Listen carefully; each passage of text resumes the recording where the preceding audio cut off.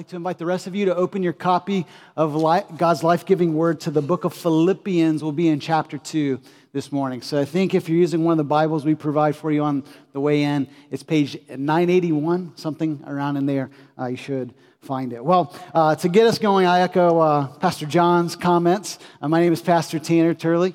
I serve as one of the pastors here as well. And I just want to echo him. Thank you so much for braving the weather to make it this morning. And we should give it up for a special group of what I like to call invisible heroes. Okay, so that snow didn't move itself this morning. We had some people that were out there shoveling to make it happen. So let's give it up for the invisible heroes of Redemption Hill.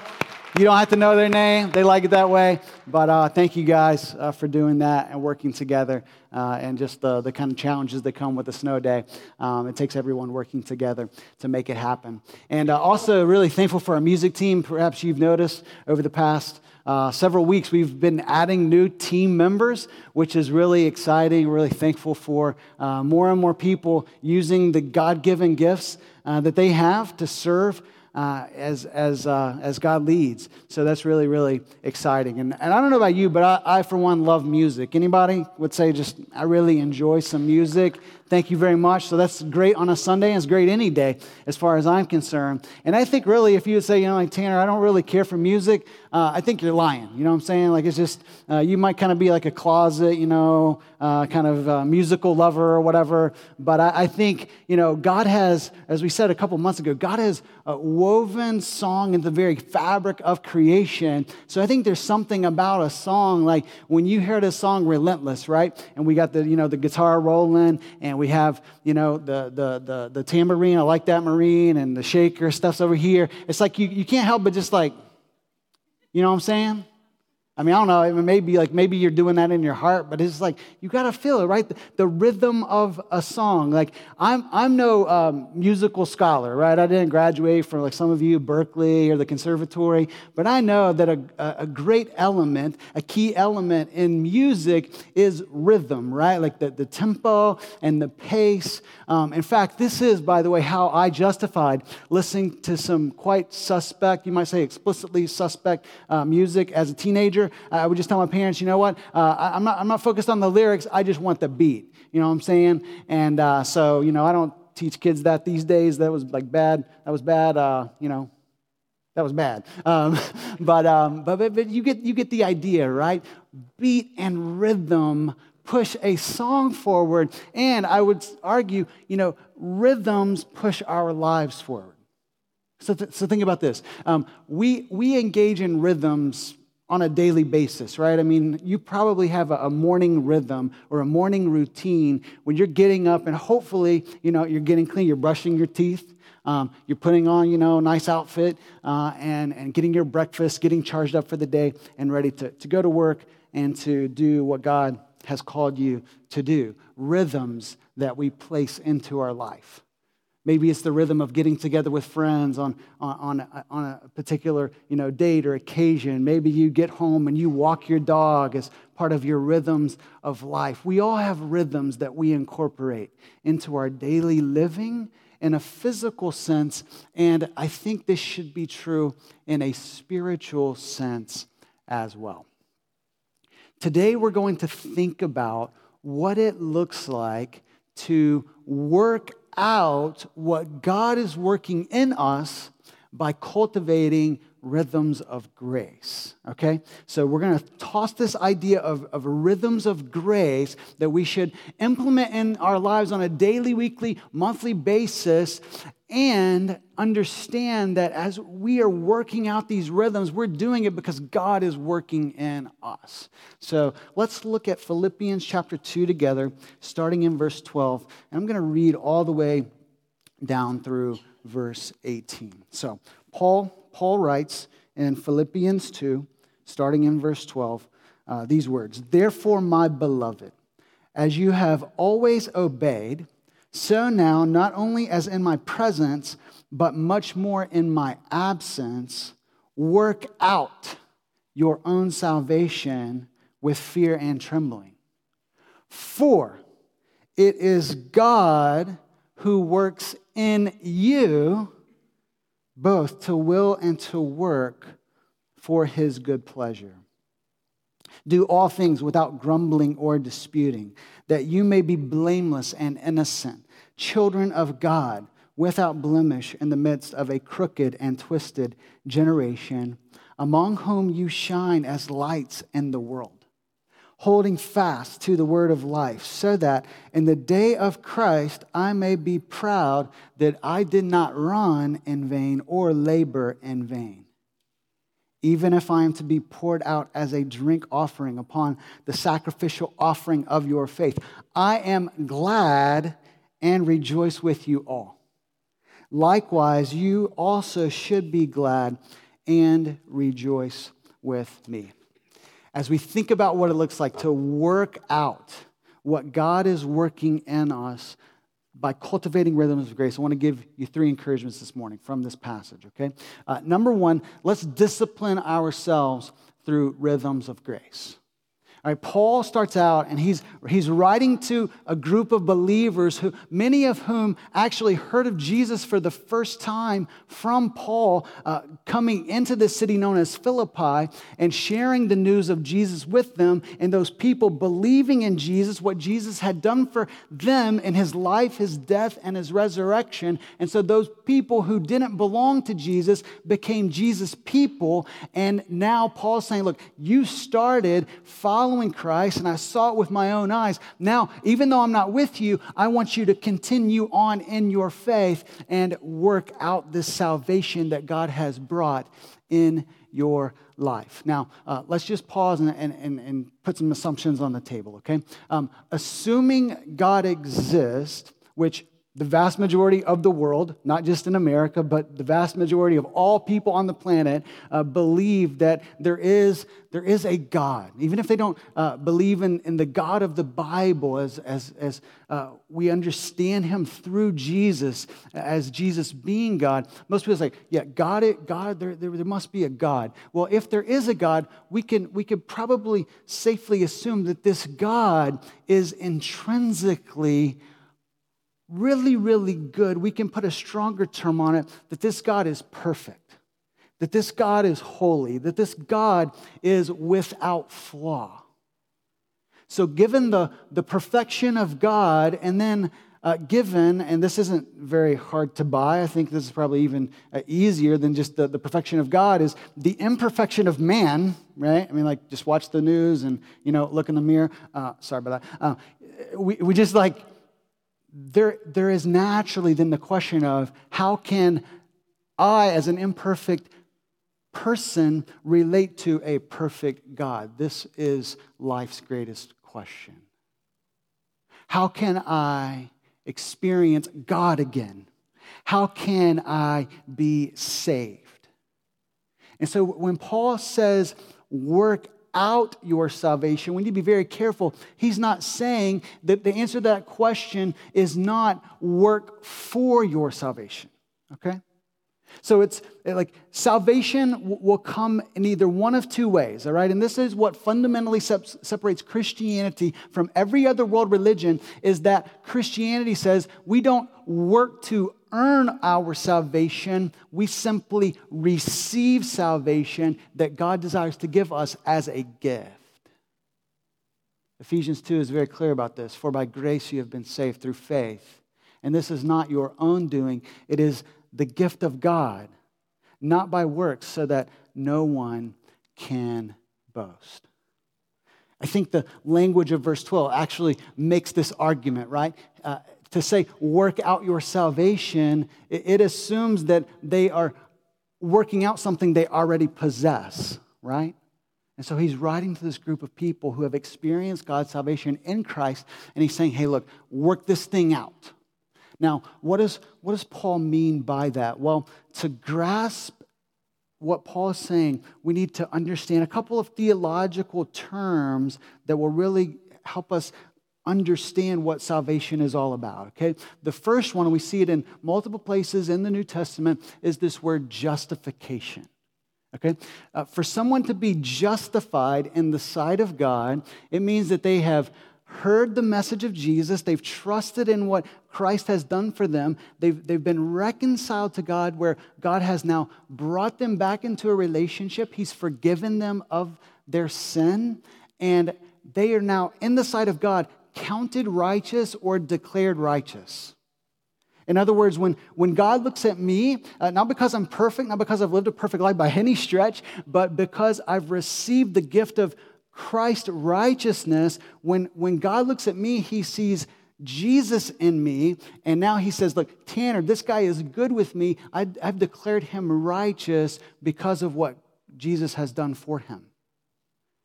So the result of this is that we are freed from the penalty of our sin. The penalty of sin is death. Romans 6:23 says the wages of sin, what we earn for our sin, is death, separation from God. That is done away with because of Christ and being justified in him. But once we're justified, then what God does is he doesn't just kind of leave us in this spot like, okay, I declare them righteous, they're good to go, and then that's all that happens. No, sanctification is being made more righteous, okay? Being made more like Jesus, and this is not being freed from the penalty of sin, it's being freed from the power of sin in our life, where we're putting off the things that God doesn't desire for us, and we're walking more in step with who God is, what he wants for us, and what the life of Christ looks like. And so Paul here in Philippians 2:12 and 13, this is all about sanctification. When we work out our salvation, we are moving on to a greater level of maturity, one step at a time, one decision at a time, one thought at a time, one day and week and month and year at a time. I just want to pause for a second and say, like, if sanctification is about being made more like Jesus, and you have these crazy verses in the Bible that say, like, as you behold the glory of Jesus, like the perfections of Jesus, then God is going to transform you. Check this out. He's going to transform you into the same image. I don't know about you. I don't know what to do with that. Jesus is the radiance of God's glory. Hebrews 1:3. Jesus is the image of the invisible God. Jesus is God, full of grace and truth. And so, like, you take me and you over here, and God is saying, I am making you like him. That, my friends, is a miracle. For us to progressively become like Jesus, that is a miracle. And so what Philippians 2:12 and 13 are all about, as one pastor puts it, is acting the miracle. That's good. You might want to write that down, all right? Acting the miracle. Like, we are putting into practice what God is doing in us as we work out our salvation. So you may have heard some people say, like, when it comes to faith and kind of living for God and relating to God, there's just like really kind of pop theology that would say, hey, let go and let God. Ever heard that? Ever said that before? Anybody, like, you might have that on your wall. You might have it on your refrigerator, okay? And so, like, what I want to do, I want to step back. I'm not hating on anybody. I think I've said that before. All right? Because at the heart of that, what are we saying? We're saying, like, look, hey, chill out and trust God, right?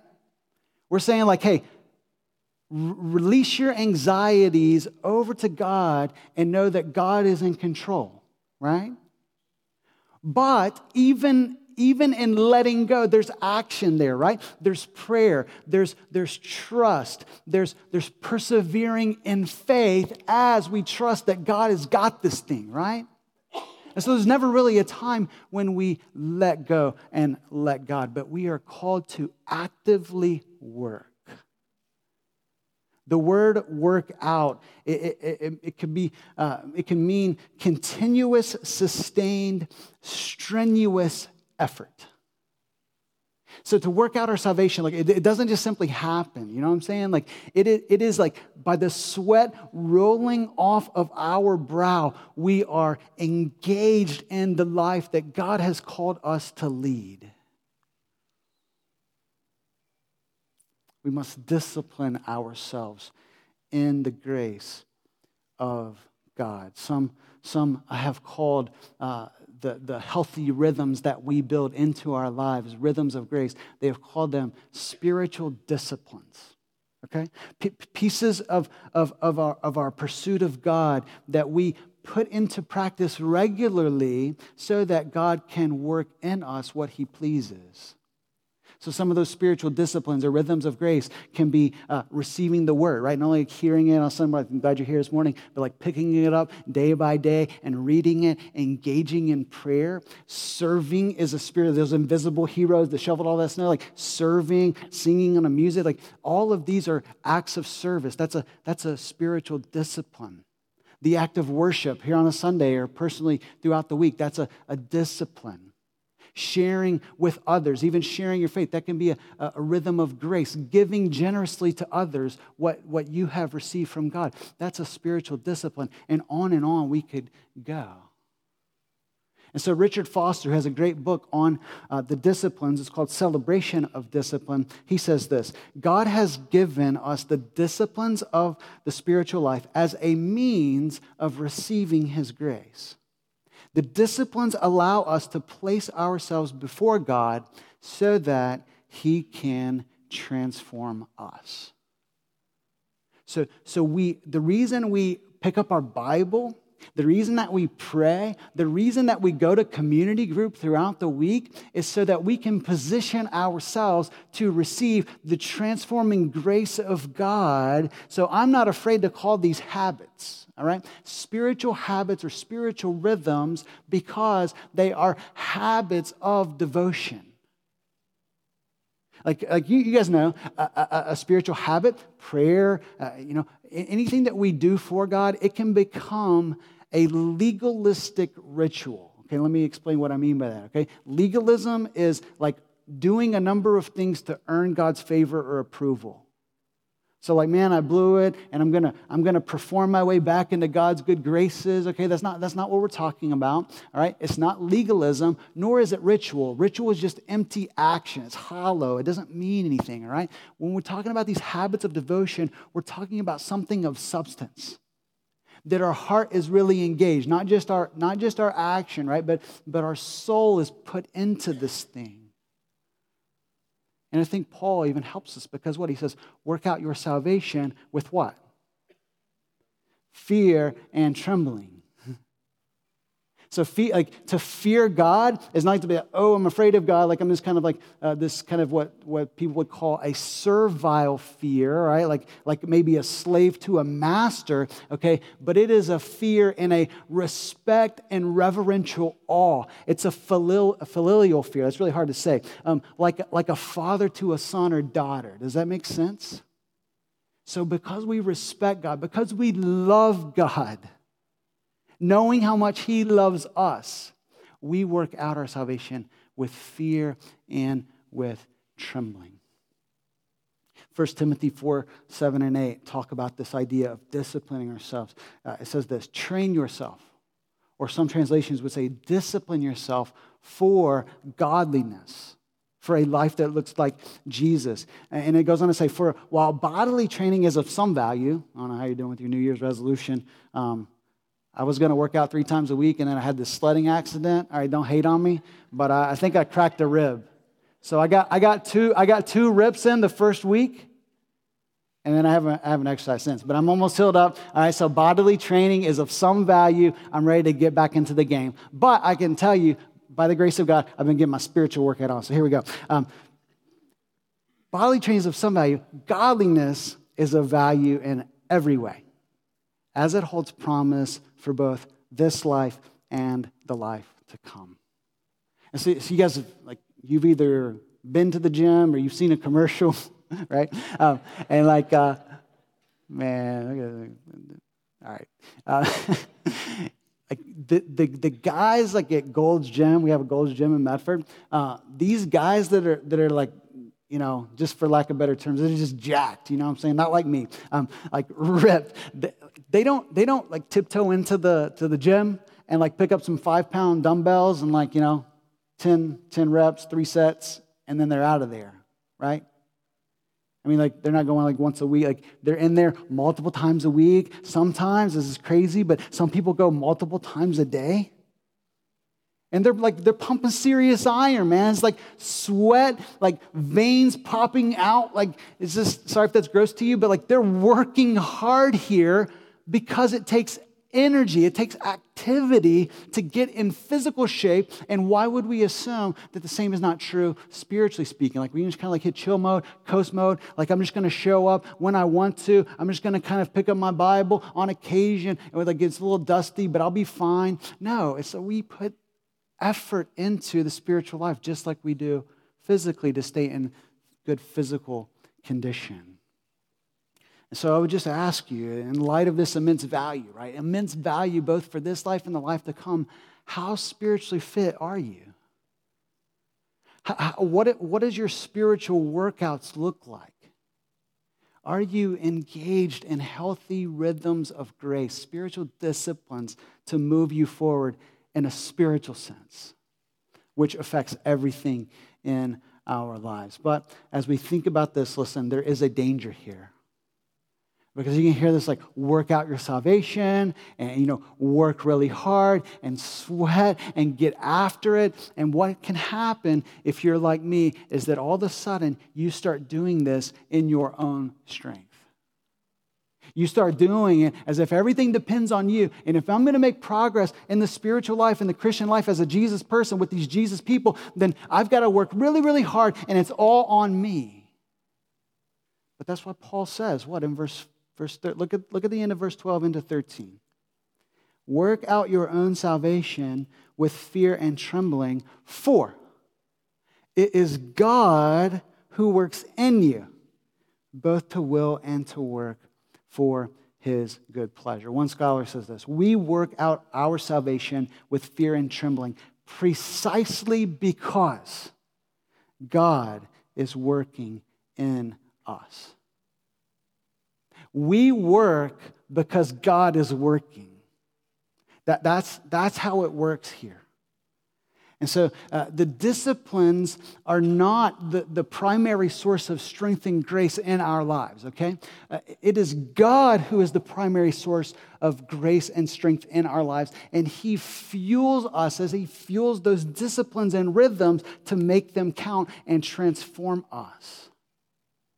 So we do what we do because God is at work in us. And so I know that there may be some here today that are thinking, you know what, I really don't know if God can change me and work in my life in this kind of way. I don't know if my life really matters to God in such a way that he would want to change me and that he would want to use me where he's placed me. And then others might say, you know what, man, I think I'm good to go. And so I don't really see a need for engaging in these kind of spiritual disciplines and rhythms of grace. And so if you're in either of those camps, which I assume that all of us at some point are in both of those camps, we need to hear the words of Jerry Bridges. He has an excellent book. It's called The Discipline of Grace. And this is what he says. You might want to write this down. Your worst days are never so bad that you are beyond your need for God's grace. And your best days are never so good that you are beyond the need of God's grace. We always need grace. Our best days, we need grace. On our worst days, we need God's grace. And so God is working his grace in two ways, okay? If we go back to verse 13, just two phrases, every word's important in the Bible, right? He says both to will and to work. So how does this work out, okay? Number one, God works new desires in us. Everything happens at the level of our desire. Like we can know what God wants for us. Like we can know, hey, be kind, be patient, don't be proud. John covered that nicely last week. Possess humility, work that out. Count others better than yourself. Don't lust, cut off the pornography. Like we can know all of these things and we can know what we ought to do. But if we don't desire to do them, if we don't want to do them, nothing's going to happen.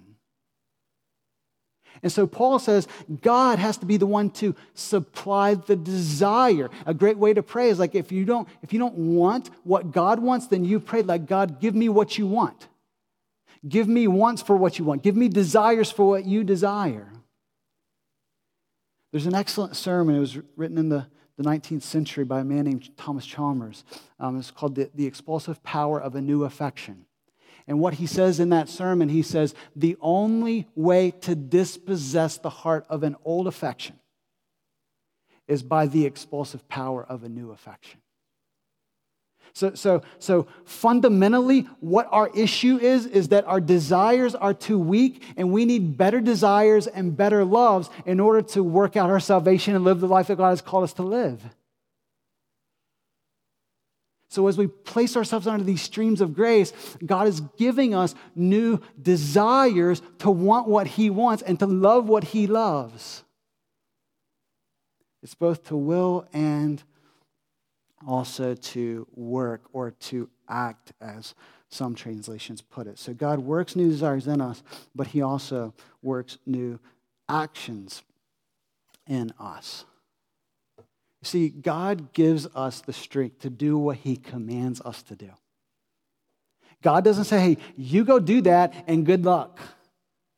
He says, you go do that. I'm going to give you everything that you need, even the very energy to carry that out. This is what Paul says in Colossians chapter 1. He says, him we proclaim, he's speaking of Jesus, him we proclaim, warning everyone and teaching everyone with all wisdom, that we may present everyone mature in Christ. Because that's Paul's aim in ministry.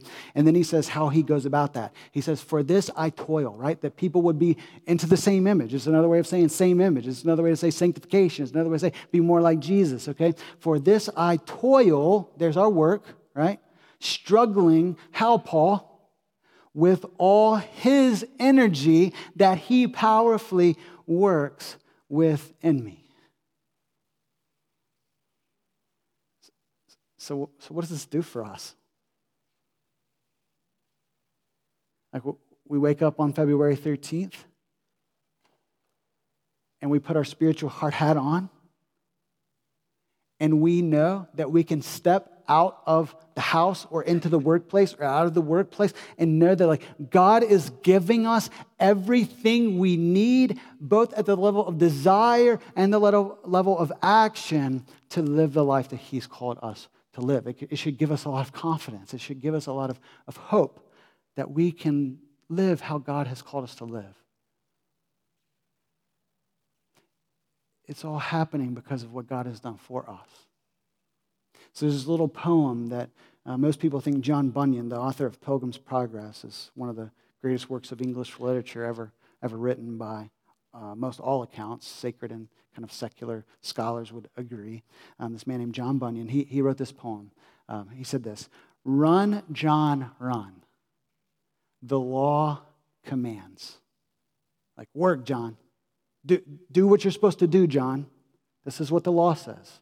Run, John, run, the law commands, but gives neither feet nor hands. Better news, the gospel brings. It bids me fly and gives me wings. God gives what He asks of us. Another great quote. Sorry, I'm not giving all these quotes today. But another great one.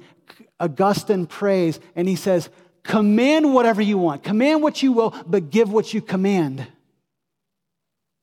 God, tell me to do whatever you want me to do, but give me the strength to do it.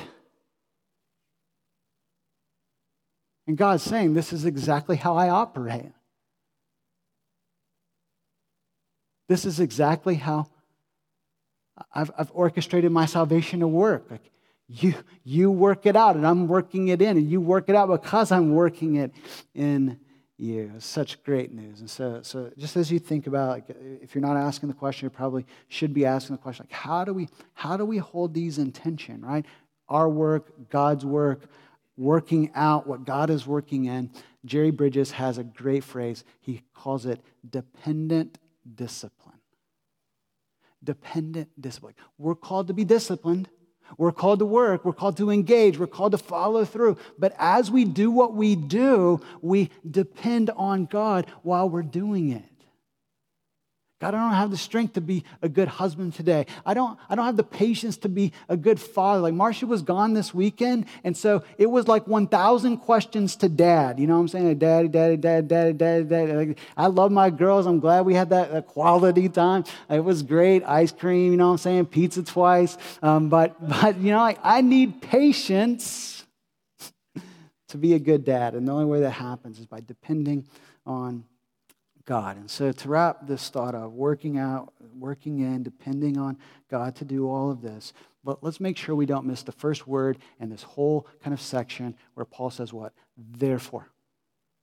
Look back in verse 12. Circle this one, highlight it. Therefore, my beloved, as you have always obeyed. So what is Paul doing here?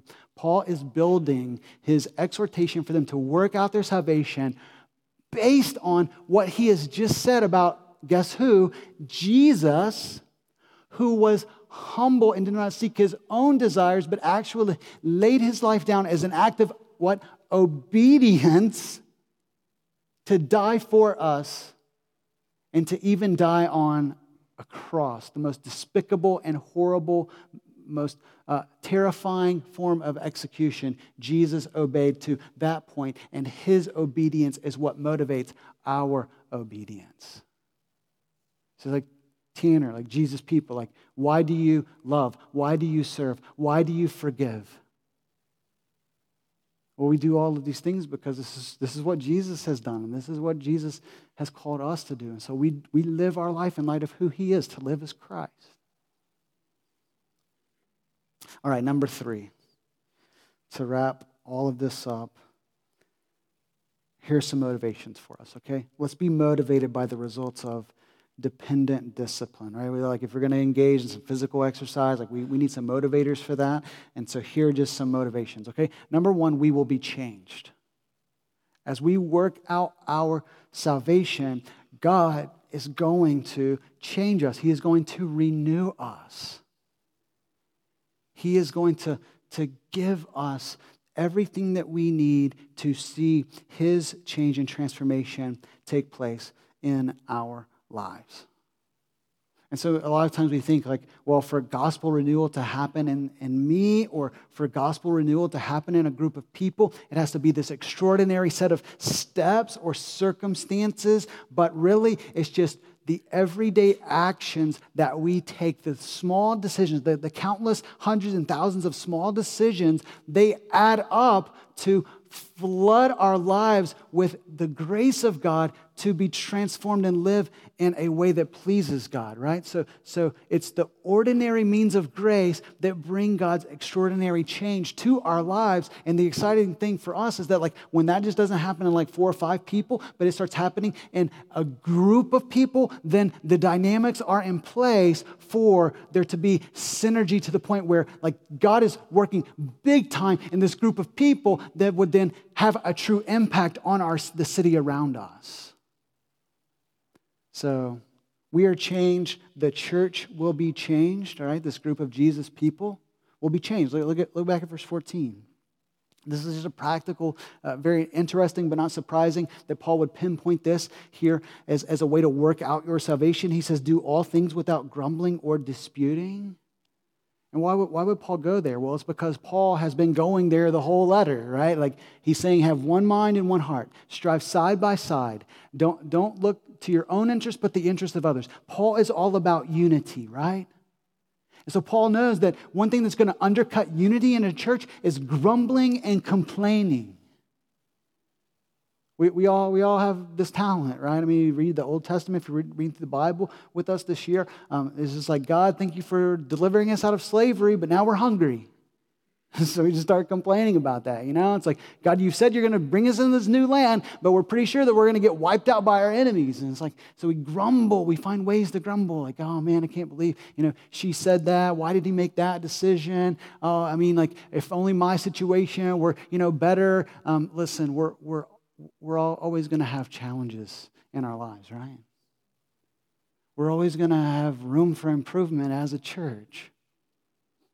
And so the call for us is not to complain and to grumble, but to work together to be part of a solution. Like I'm a pretty young pastor, okay? I've only been at this for like 5+ years at Redemption Hill here in Boston. But what I've found is this, is that when things aren't going great, from whoever's perspective, then basically you have two kind of people, okay? You either have complacent criticizers, all right? Or constructive unifiers, all right? So basically, like there are some people that complain, but they don't want to do anything to be a part of the solution. Man, that's messed up. I don't care if you're in the church or the workplace or the home place, all right? It's like, that's not satisfying. That's not even right. It's not just, but when we see an area for improvement and we can work together on that, man, that's where unity is found. That's where unity is built. So Paul's saying, do everything. That's strong. All things without grumbling or disputing. The church will be changed. And then I love verse 15. Not only will we be changed, the church will be changed, but the world will be changed. As you do this, he says, that you may be blameless and innocent, children of God, without blemish, in the midst of a crooked and twisted generation, among whom you shine as lights in the world.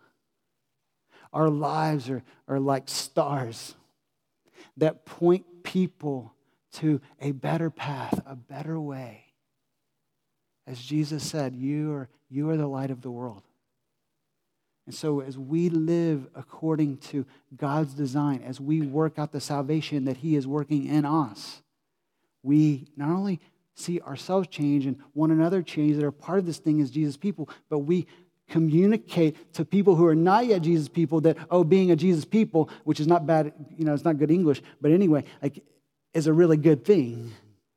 It's a really satisfying thing. It's a really fulfilling thing. And so just to conclude, let me give you 2 other motivations, okay?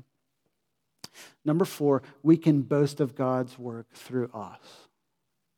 Paul goes on in verse 16 and he says, hey, as you hold fast to the word of life, so that in the day of Christ, in other words, at the end of his life, when everything is said and done, he says, I might be proud that I did not run or labor in vain.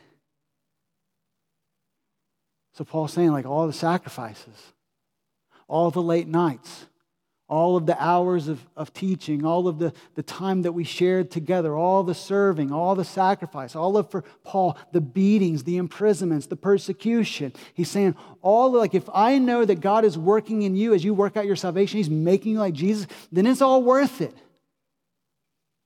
Our lives have mattered. Our lives have made a difference.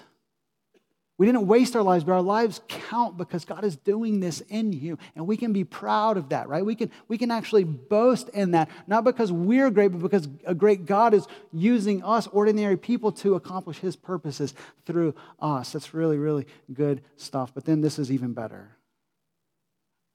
We almost skipped over it, but it was intentional. Look at the end of verse 13. The last motivator and the greatest motivator is that we would work out what God is working in us, both to will and to work, what? For his good pleasure. Everything we do, every disciplined moment, every act of service, every time we resist the temptation that comes our way relentlessly, all that we do is primarily for, especially for, ultimately for the pleasure of God. We were made to know him and to love him and to light him up, to glorify him. And so Paul says, look, whatever you do, let the pleasure of God motivate your doing. And this is where you will find the greatest joy and the greatest fulfillment as well. So look, what I want to do is this. As we have thought about working out what God works in us, what a great thing it would be just to pause and pray together, and to pray for the person maybe to your left and right, even as you pray for yourself, that God would give them the grace, give them the strength and the desire to cultivate these rhythms of grace and work out their salvation as God works in them. So let's pray together, and let's take steps knowing that those steps will change our stories and the stories around us as we pursue Him. Let's pray together. God, thank you so much that you call us to salvation and you count us righteous in Christ, but then you make us more like Him. And so, Lord, would you continue your good work in our lives? God, we know and believe and trust that your plans for us are bigger than our plans for us, and that sometimes we shortchange this idea of following Jesus as it's kind of like it's a good deal, but it's not a miraculous deal. But God, thank you for inviting us into the miracle of becoming like Jesus and shining as your light in the world. And so, God, we pray that you would do that more and more and more as we move forward together as the people known as Redemption Hill Church. We pray this in the name of Jesus. Amen.